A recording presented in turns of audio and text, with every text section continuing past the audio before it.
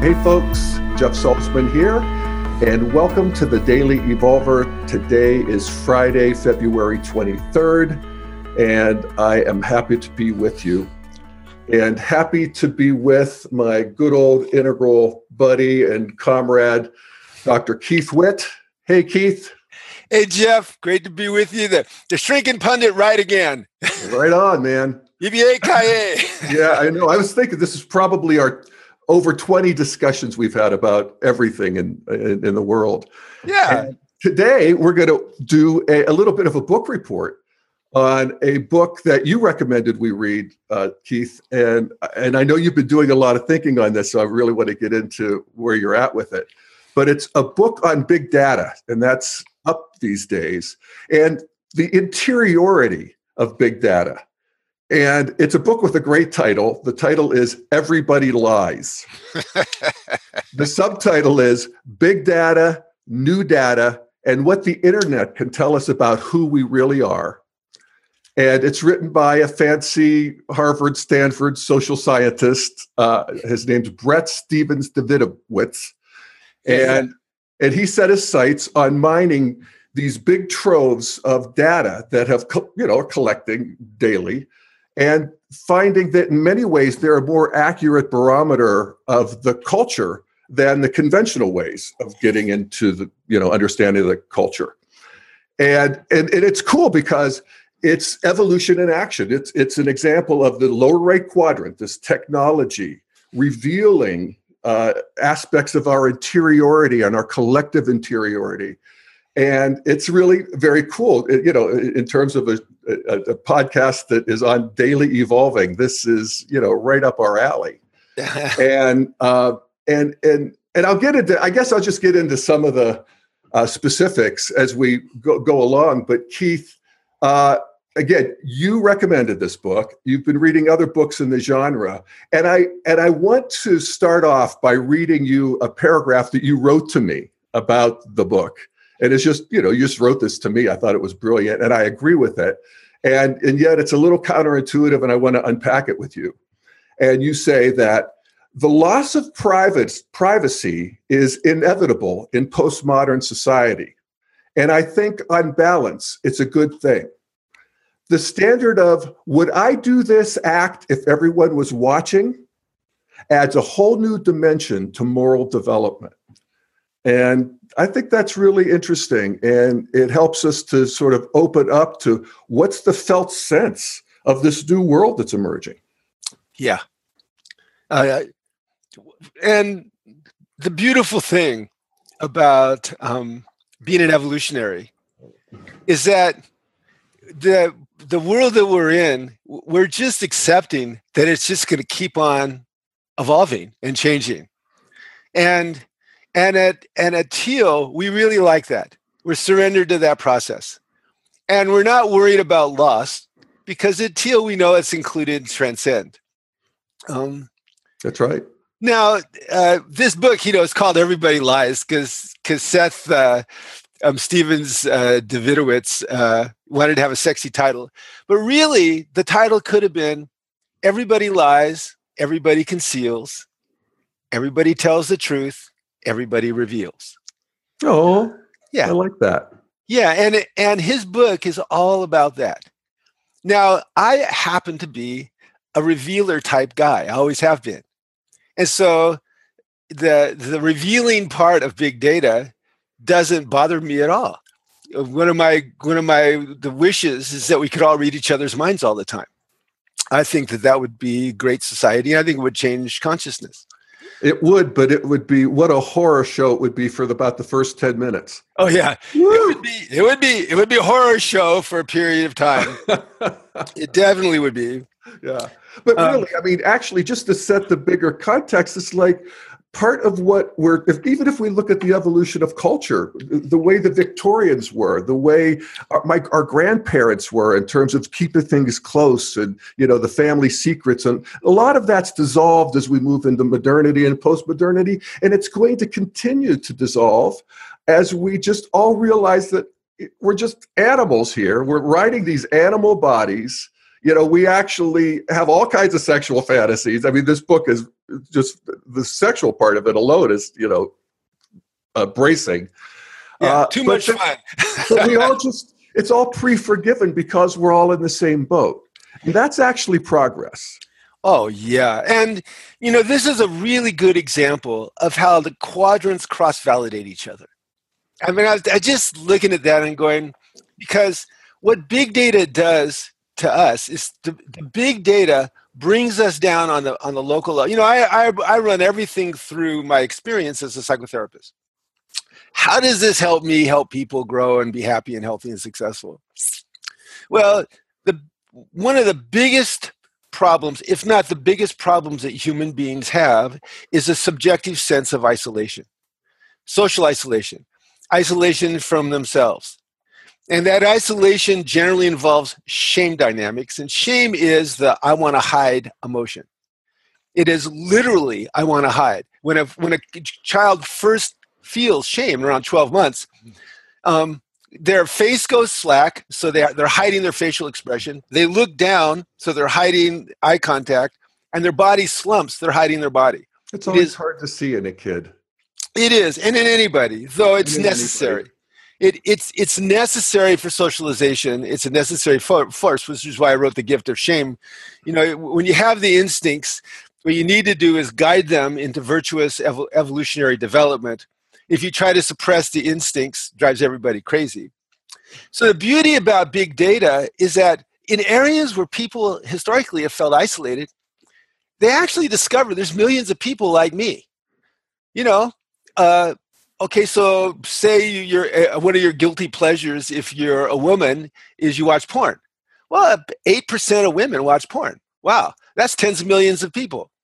Or if you're a guy, according 26% of guys admit it. I personally doubt that statistic, and I have reason to doubt that statistic in that in Canada they tried to have a study where they were going to compare a bunch of young guys who watched porn with a bunch of young guys who didn't watch porn, and they gave up on the study after 2 years because they just couldn't find enough young guys who didn't watch porn. That's a true story. Another true story is that the Promise Keepers, the Christian guys that say, I'm not going to have sex until I get married. Well, they did a study on a bunch of the Promise Keepers, and 50% of them had watched porn in the last month. So I think 26% is a lot of people aren't acknowledging. But anyway, statistics like that make you feel better about yourselves, and it illustrates a really big deal point that I was just so struck by this reading this book. To most of us, and people come into me all the time, I'm scared I'm not normal. Okay, so I kind of roll my eyes when I hear that because basically what they're saying is I'm scared I'm not good. People translate normal into good. Mm-hmm. Normal is not a lower left quadrant thing. Normal is a right quadrant thing. It's a statistical construct. Okay? Mm-hmm. I always tell people, I'm not in this business to help people be normal by any stretch of the imagination. I want everybody to be abnormally happy, abnormally healthy, abnormally successful, abnormally well-connected. And so what big data does is it helps make that distinction. Let's take us back into statistics. Statistically, normal is just what's normal for a particular universe of people. And big data lets us know that no matter how weird we feel, there are hundreds of thousands, if not millions of people that feel the way we feel in this dimension. Mm-hmm. And so what that brings us down to, okay, so that's the normal part. I guess I'm not abnormal. And now we can say, so what we want is healthy. So 5% of women who watch porn look for rape scenes. Now, first of all, you got to understand statistics to know what that means. Because that's 5% of the 8% of women who watch porn. Okay, so that's really less, a very, very tiny percentage of women. But if they see that, wow, okay, 5%, they go, well, then if that gets me off, women who watch rape fantasies don't want to get raped. They just get off watching rape fantasies. And then if they start kind of looking, they can find that there's a lot of data about the ravish me arousal system in women, and they can go, okay, this right quadrant stuff is shifting over into the lower left where they're not feeling isolated, and then shifting up into the upper left where they feel more better about themselves. And another interesting thing about this is that because of this raft of data, everybody has to be a little bit better at information processing. Not everybody isn't, but it explains a statistic that's a really interesting statistic. The average IQ today is 2 standard deviations higher than it was 100 years ago. Okay, that's 20 IQ points. What that means is that a normal person today would be almost genius level if they were tested 100 years ago. And a normal person 100 years ago would be testing borderline mentally handicapped or retarded, we used to say, today. And this is a classic example of a rising tide floats all boats. Mm-hmm. We've had increasingly complex cultures over the last 100 years.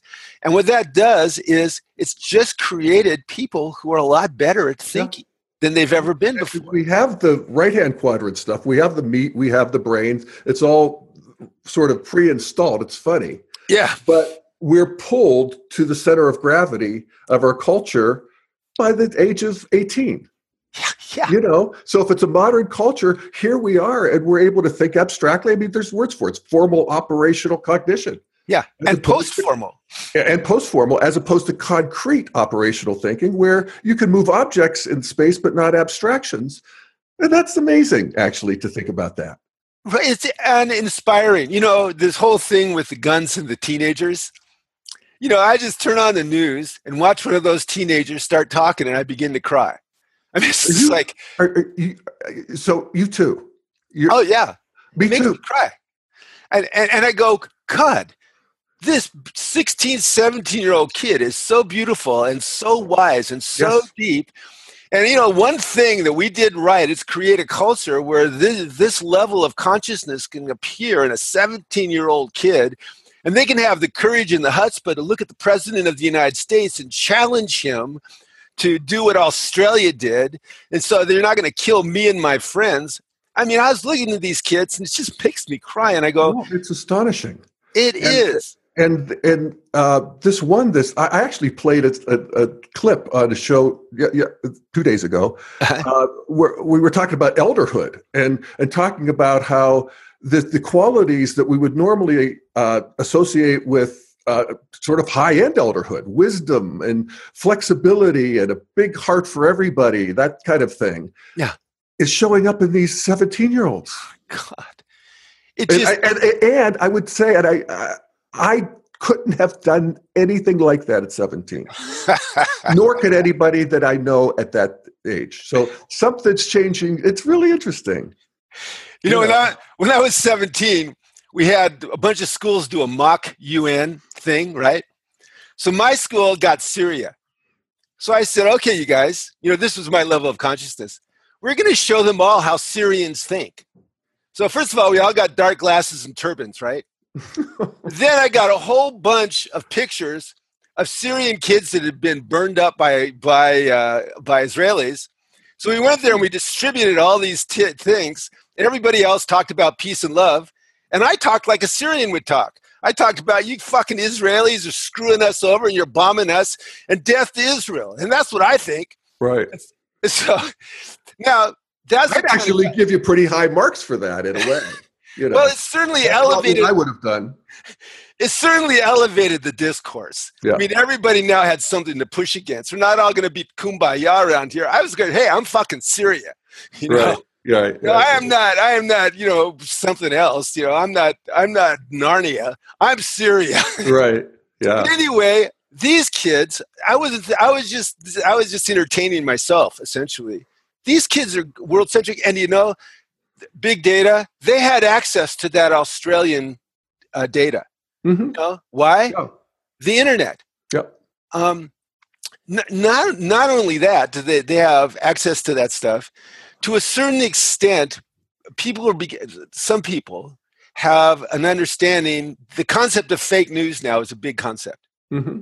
Okay, now I know that there's a lot of craziness going on with it and projective identification going on. What I mean by that is people that do fake news are the people that say you're doing fake news all the time. You know, Trump's the classic example of that. Anytime somebody comes up with a fact, a verifiable fact that disagrees with him, he says fake news, fake news, fake news, fake news.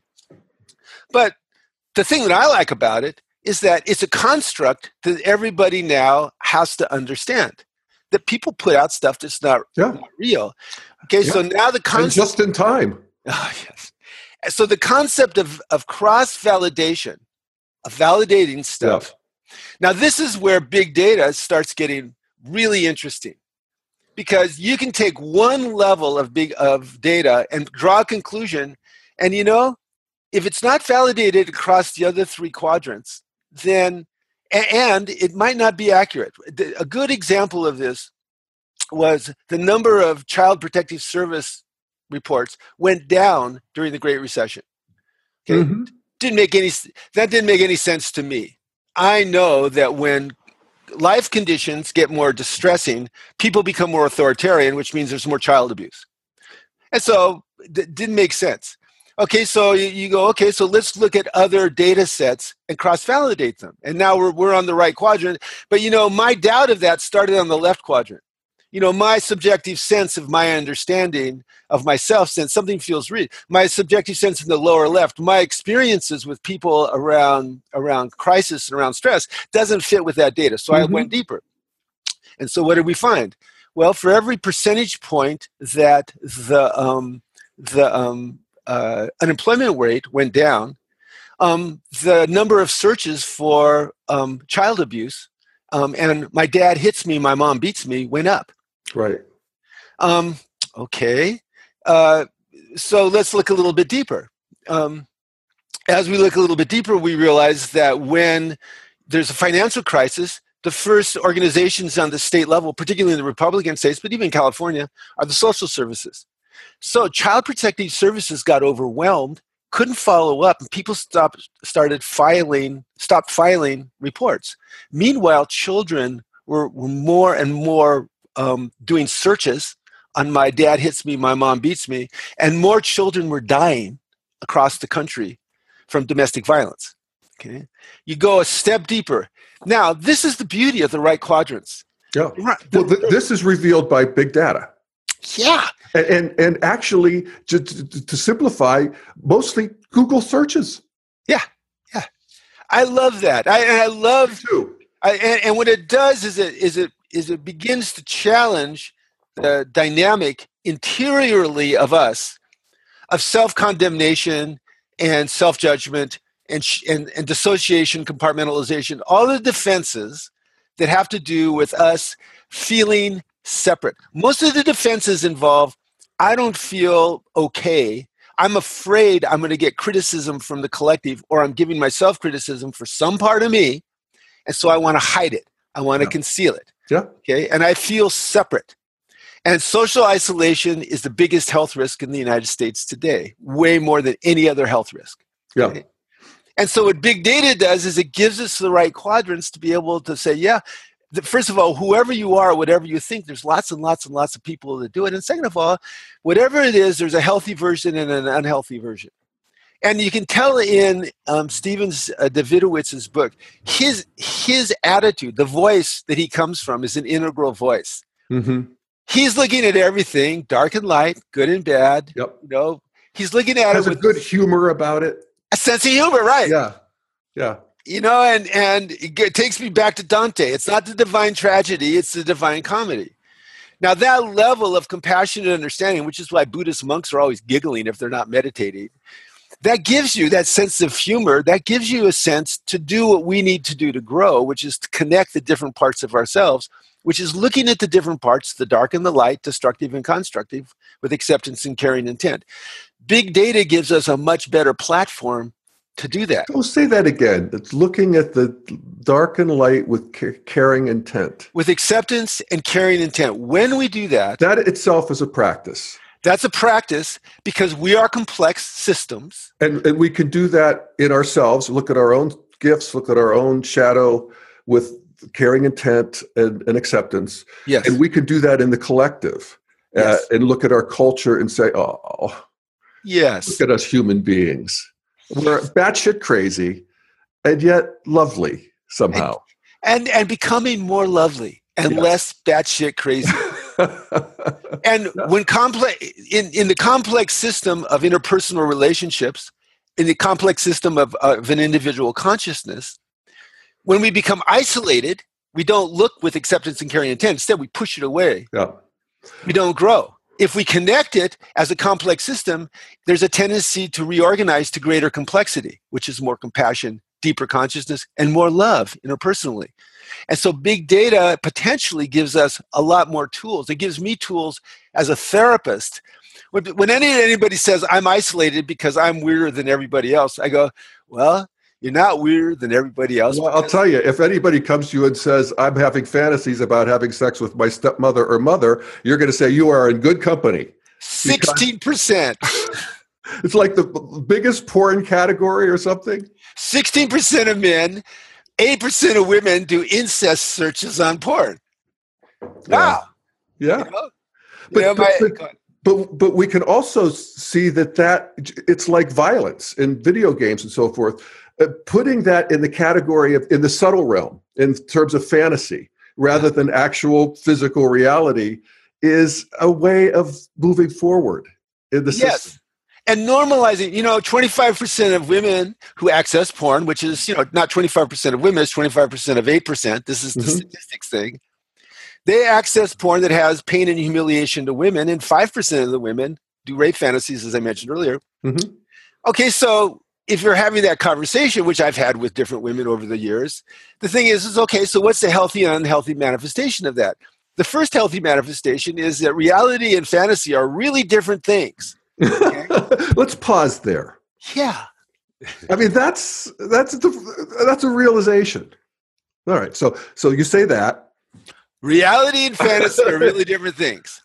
And so what we want is to be healthy and happy and connected. Okay. So if in fantasy, that's what gets you off, great. The standard for fantasy sex is what gets you off because you're in a private secret brain. Right. Okay. The upper left is sacred. Yeah. I mean, my interior consciousness. I have one guy I worked with. When he accessed porn, he would never click on a porn site that had the word teen in it. Even though, according to Pornhub, everybody's over 18. And so it's like he was gating his porn for the word teen, which I thought, okay, that's fine, whatever. Yeah. So the upper left. Okay, so that's fantasy. Okay, now in reality, do you have relationships with people where it's consenting adults having a good time, getting intimate, and so on? Yes. Okay, great. No problem. Okay. Really? Yeah, really. Okay. And now let's explore the healthy and unhealthy aspects of whatever that thing is. Yeah. Okay. And as we do that, the person looks with acceptance and caring intent on these things. Some of them light, some of them dark. So the shoot 'em ups. That's a good example. Well, and just to pause there on the sexual part,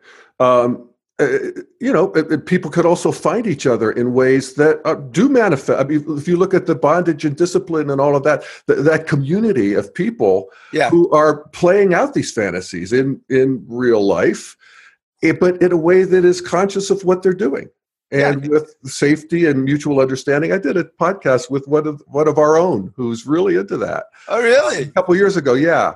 And I think I heard that. Yeah, and it was back when the 50 Shades of Grey first came out. Now a lot of bondage in that. Now. But that's a hugely successful movie, and so in a way, you and I've talked about this before.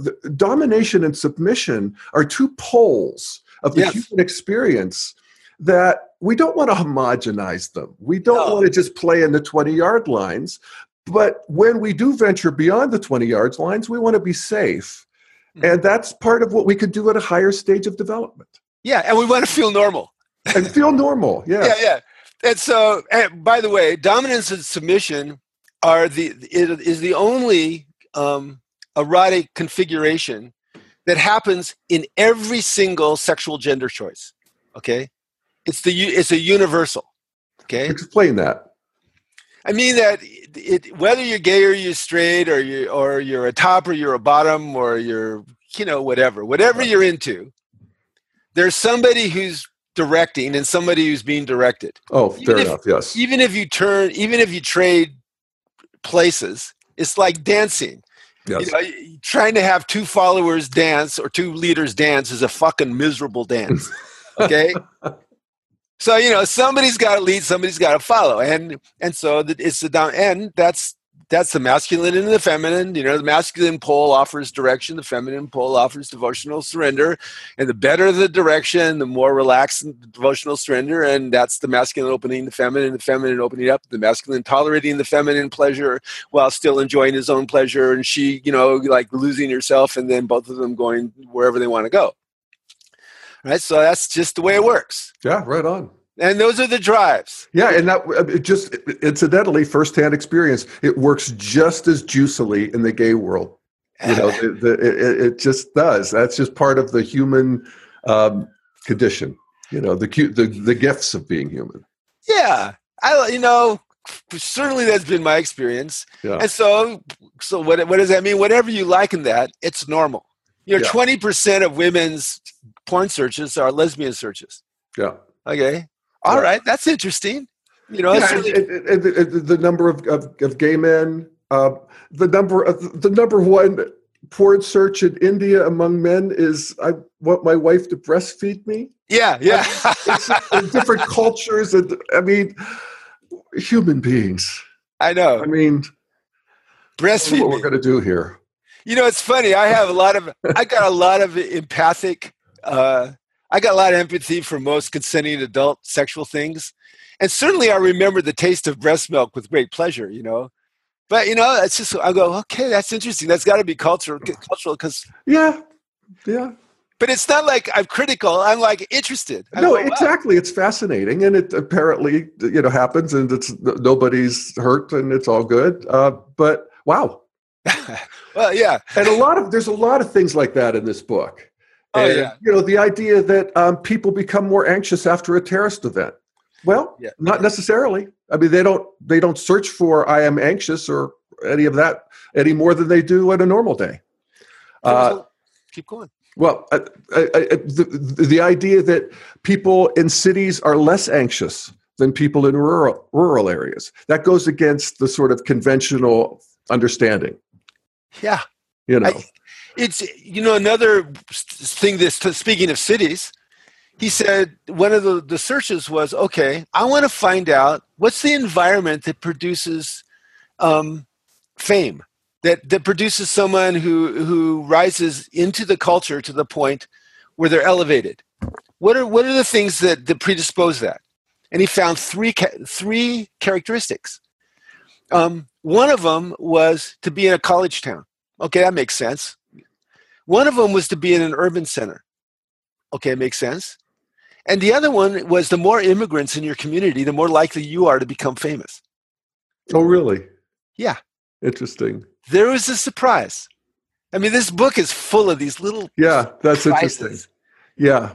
No, that does reveal just how, you know, you're forced to have a little bit of a different perspective, and that kind of thing can open us up, especially in their younger days, younger childhood, and that makes sense.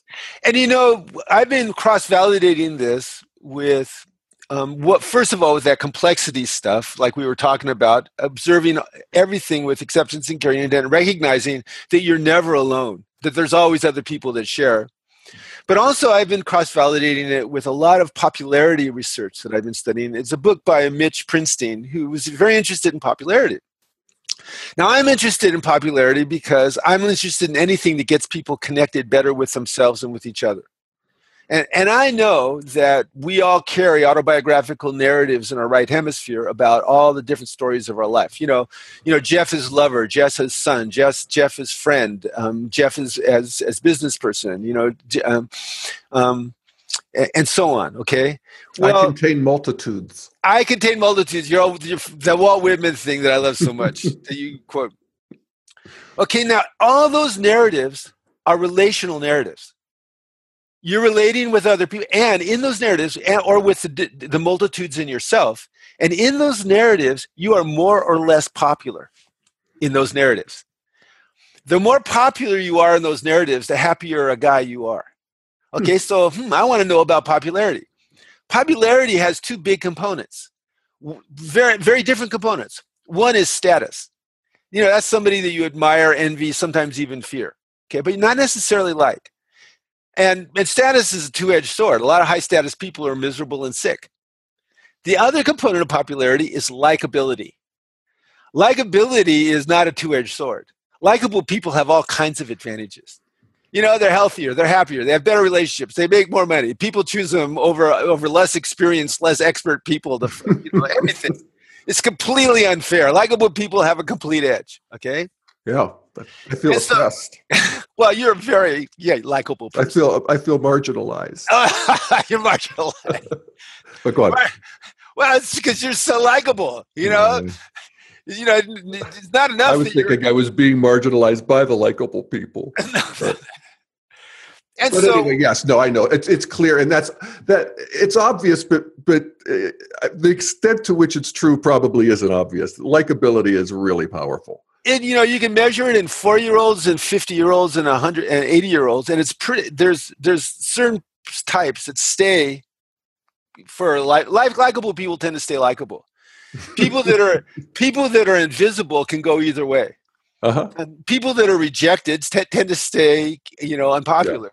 Yeah. I'm working with a couple of people now that are really great people, but they're unpopular. Okay, they have these habits that make people dislike them. Yeah, and so that a lot. And so there's that happening interpersonally, but also that happens inside us. Okay, and so what big data provides, and this other stuff provides, is a little window into, okay, if you want to feel better about yourself, you need to be more popular with yourself. So let's find the areas where you're not popular, and what are the judgments that you have about that? Some of them are valid. Maybe you're unhealthy in certain ways or unattractive in certain ways. Let's change those. Some of them are completely not valid. Yeah. A lot of the most likable people I've ever met really don't realize the power of their likability because it's so natural to them. Yeah. I'll say, wow, you have this great gift of being such a likable person. They go, no, well, what do you mean that? I mean, I'm worried about people liking me all the time. I go, yeah, you worry about people liking you. What do you think happens most of the time? People seem like, well, as a matter of fact, you see? Yeah. I mean, it's hard. With them, it's fun to be a therapist because you get to point out to them, you have this great trait that is so natural to you that you don't even see how great it is. I think of it as the Sandra Bullock factor sometimes. I mean, she's, wow. I mean, how can you be that likable? I know.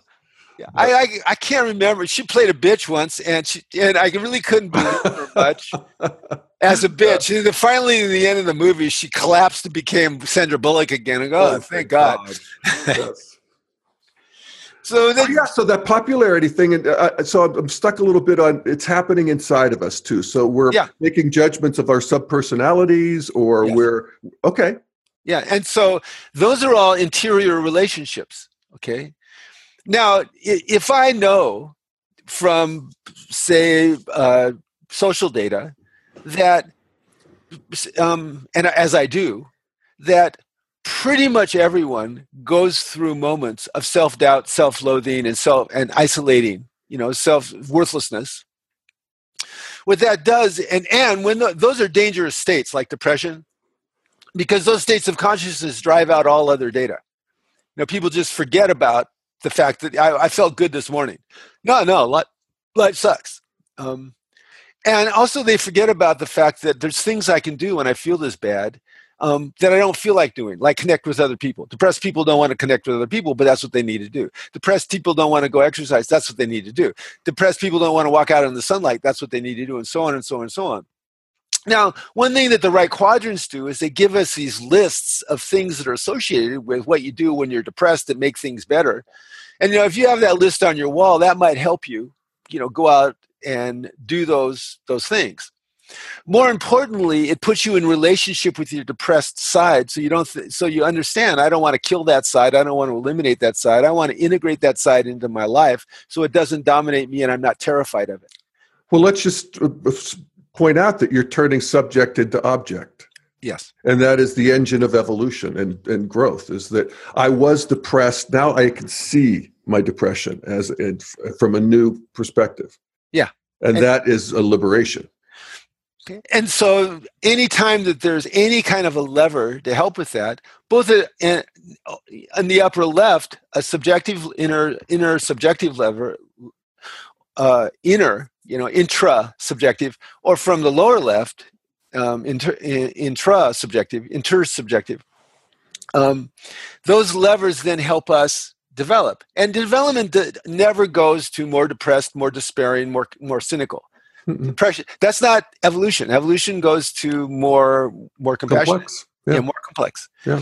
Now, here's the danger of big data. The danger of big data is a lot of people don't understand statistics, and there's a lot of information that can be used from big data to manipulate people's ideas and people's opinions and people's behaviors, like we saw with the Russian hack of the election.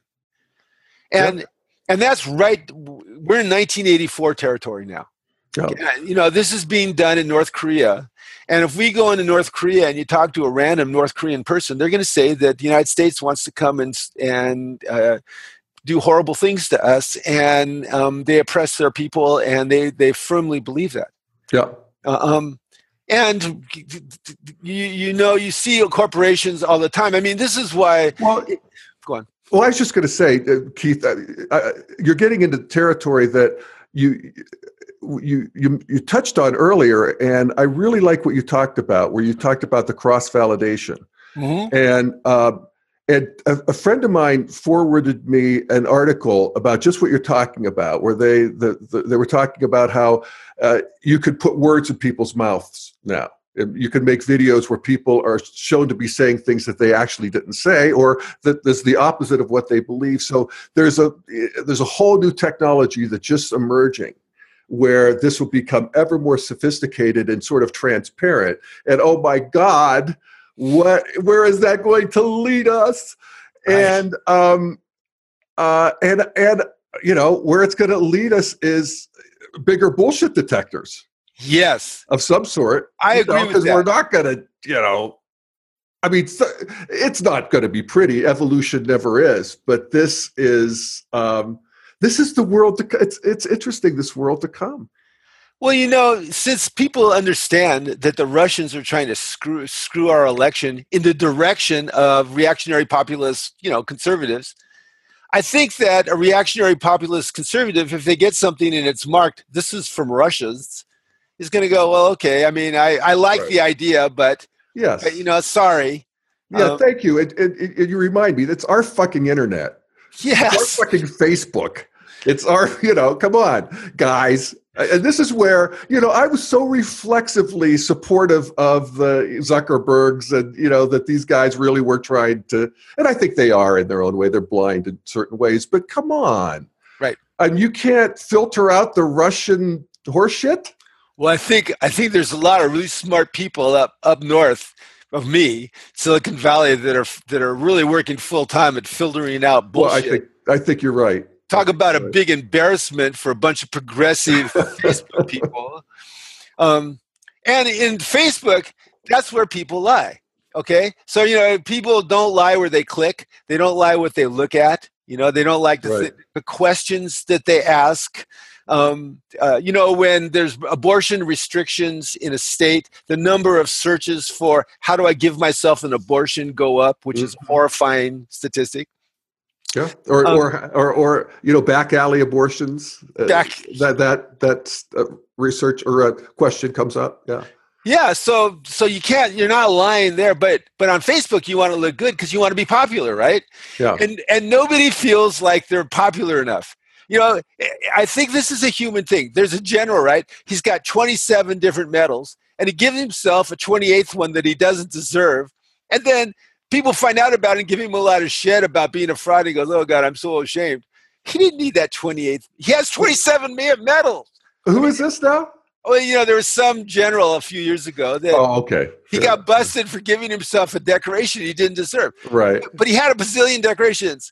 Or some guy will say, yes, I was a professor at Harvard when he was actually a visiting lecturer.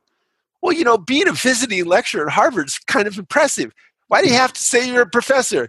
It's like people push it. They think to be popular, they have to be something other than themselves. Okay, and this is a human tendency. Me as myself is not impressive enough, doesn't have enough status, isn't likable enough.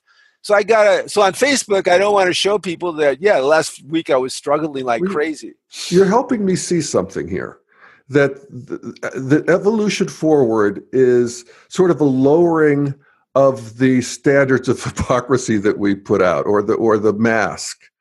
And and first of all, that requires getting comfortable with it in and of ourselves. And what you're talking about helps with even the big data, what we see around us and other people.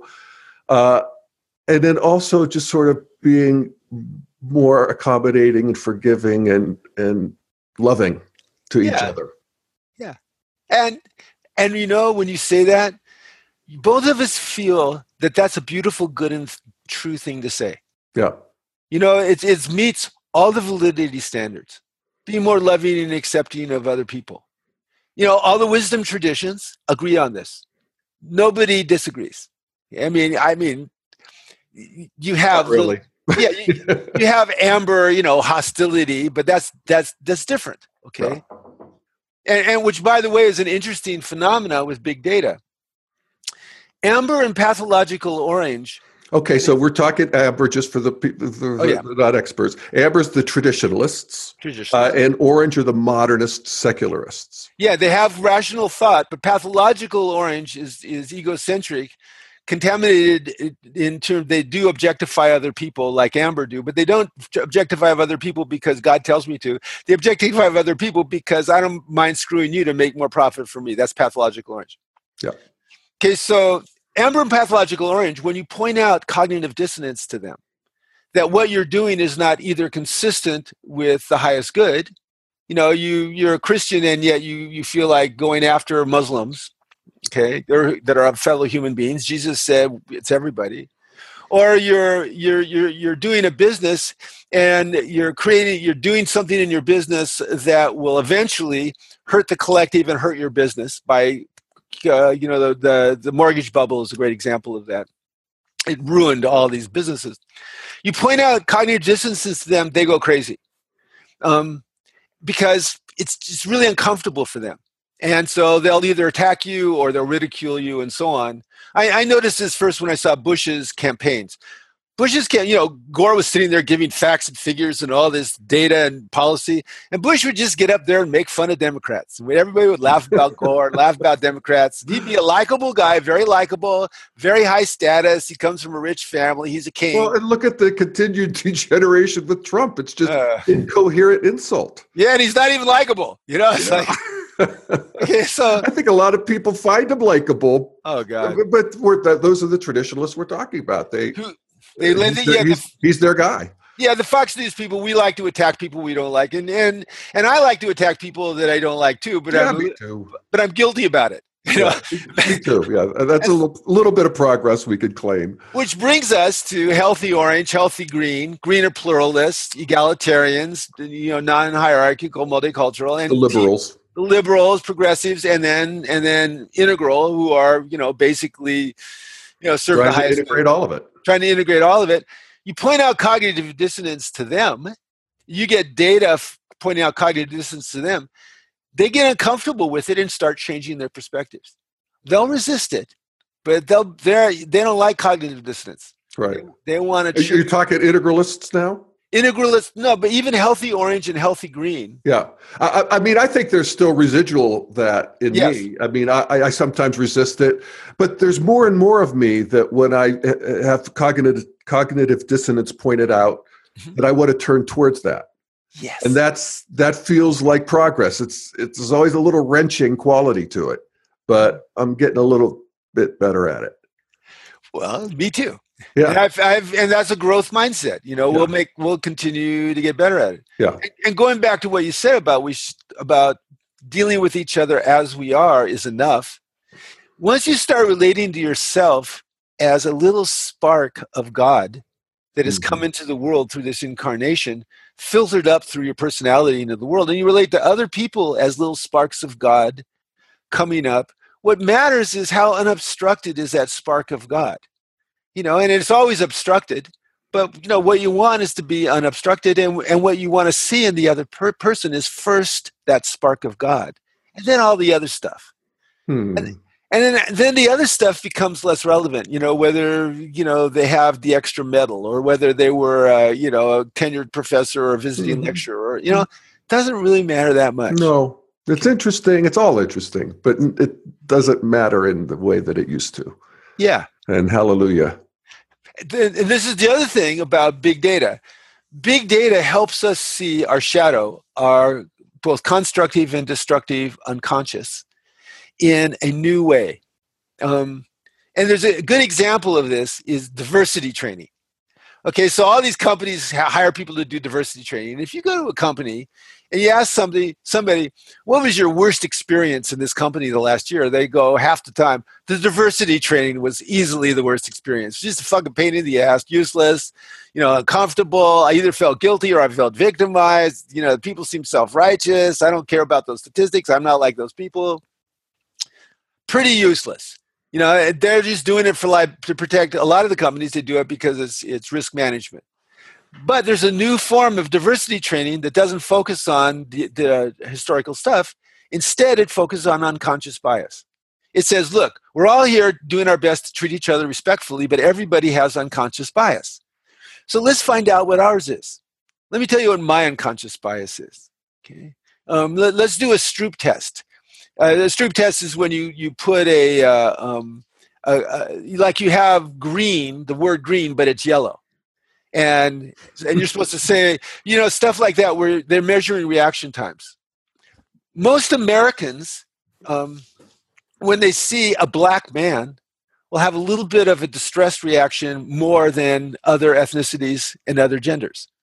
It's implicit unconscious bias from 250 years of slavery and racism in this country. Okay, so all right, so there's unconscious bias. And so when you're dealing with that, then the training shifts to whenever that shows up, given that I'm not a biased person, given that I'm a fair person, given that I treat people well, when I find that out as soon as I see it, well, when you observe something, you're regulating it. And so what we're turning subject into object. Turning subject into object, it's a natural process. And so now it's not about finding out who the jerks are in this company. It's finding out, let's all be interested in an ongoing process the rest of our life of noticing unconscious bias and then changing it when we notice it, because of course that's what we want to do.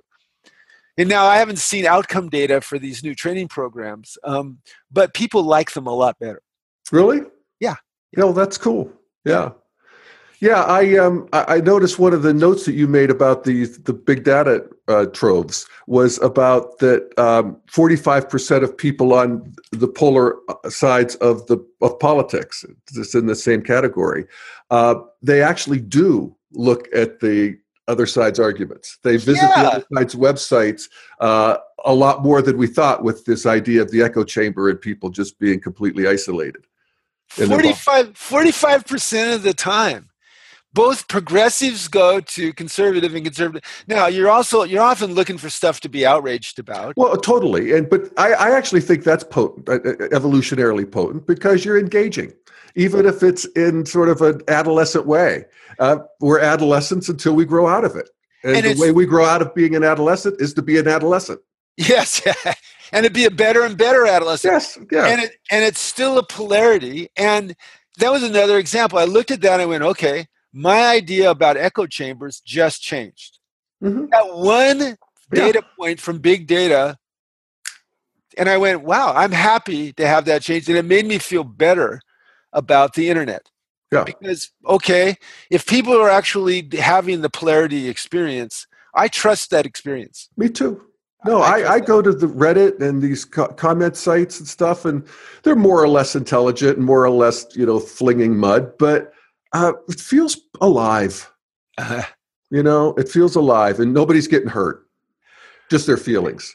Just as an aside, the one data point is the most popular president between when you were 14 and 24 is you're more likely political affiliation. Uh-huh. So, and it peaks at 18. Yeah. And I thought about that. I thought about my brother. My brother and I are opposites. I've been a progressive all my life, and he's been a hardcore. If the second coming of Adolf Hitler was Republican and ran against the second coming of Jesus Christ, who was Democrat, Gary would vote for the second coming of Hitler, and he might not. But I think he'd probably ultimately agree with me. And I thought, well, what was happening with Gary when he was 18? When Gary was 18, he was working for the CIA, that he never admitted, as a Marine in Vietnam. And when you were in Vietnam, you had two choices. You either got cynical about what was going on, which is what we see in a lot of vets, or you double down on, I'm going with me and my buddies and with the military and with my government, and I'm really not going to pay attention to the other data that shows that this might be a horrible big idea and based on lies. And so when you make that kind of decision, all right, and he's been a hardcore Republican, I've been a hardcore Democrat. Mm-hmm. And we know that's very interesting. Yeah, and also taste in music is what you were listening to at 14 to 16 or 18 or whatever it is. That's just permanently installed as the music of your life. And you listen to it for the rest of your life. Sexual preferences, babysitter, that's a teacher. Those fantasies are in the top 3 or 4 categories of everybody. They are. Not to mention mummy, So. Oh, God. Yeah, that's true. It always blows my mind that or daddy in the gay side, actually. Or there you go. That the most erotic lingerie for me was the lingerie that was popular when I was 14 to 17 years old. Really? Okay, that's 30, 40 years ago, but still. It's like, okay. No, it's fun. It's fun to feel into that strata and feel, how that is different than what's been installed since. And how we could still access that, how that is so much a part of our identity. And say you accept it. Say you look at that with acceptance and carrying intent. What happens is it expands. The number of things that I find appealing emotionally and erotically has expanded dramatically in the last 40 years. Why is that? Well, if I started just by accepting, Keith's kind of pansexual energy, okay, then you're the most pansexual monogamous person I could ever imagine. Talk about inhabiting the poles. I know it's a pretty amazing thing. It is an amazing thing. My 45th year out to our audience of a monogamous relationship, be a pansexual person. I guess it certainly gives me a lot of empathy for everybody. But anyway, as you accept the different parts of yourself, you discover that capacity for acceptance then goes, okay, then here's this other thing that I find interesting. Okay, so rather than dissociate from that interest, you follow that interest. This is what has led me to find a lot of the core principles of the Republican philosophy, as I understand it from people like Brooks and so on and Buckley. Some of those core principles are very attractive to me. Okay, well, I had to expand to look for the dialectic, for the polarity, to do that. And so that's expanded, my attraction and understanding. And big data helps that. Yeah. Well, that's what we're doing here, man. Yeah. Yeah. So we good? We're good. We covered that. I really appreciate you bringing it up and assigning our book report. And what I love about it is, sure, he's still looking at millions of things from Google and porn and all this other stuff. But to me, it's super relevant to me and to my clients. It hits us in our most private, most intimate selves and relationships. That big data has a capacity to illuminate and liberate us. And I go, God, this is such a validation of Ken said it all along. If you have any kind of quadrant absolutism, you're in trouble. And what do we see with Amber? They got lower left absolutism. What do we see with scientism? They have right quadrant absolutism. What do we see with narcissism? They have upper left absolutism. But if you just keep cross-validating with all 4 of the quadrants, you get clearer and clearer visions and more expanded visions, and that creates vertical development. Yeah, that pushes us forward. Absolutely. Yeah. No, and the more you practice it, the more you do it naturally, and that is the move into it more integral. The consciousness. And just for people who are wondering what the hell we're talking about, dailyevolver.com, and check the theory section at the top of the menu, and you'll see the quadrants and you'll see the stages of development. And that's the beginning of all you need to know. And you'll enjoy it. Jed, that's a really good stuff. And I like how you present it on your site. I really like that. Thank you. All right, Dr. Keith, thank you so much. It's always great to have another Shrinking the Pundit in the can. Another Shrinking the Pundit in the can. Yeah. Thank you, everybody, for listening. Yeah, thanks, everybody.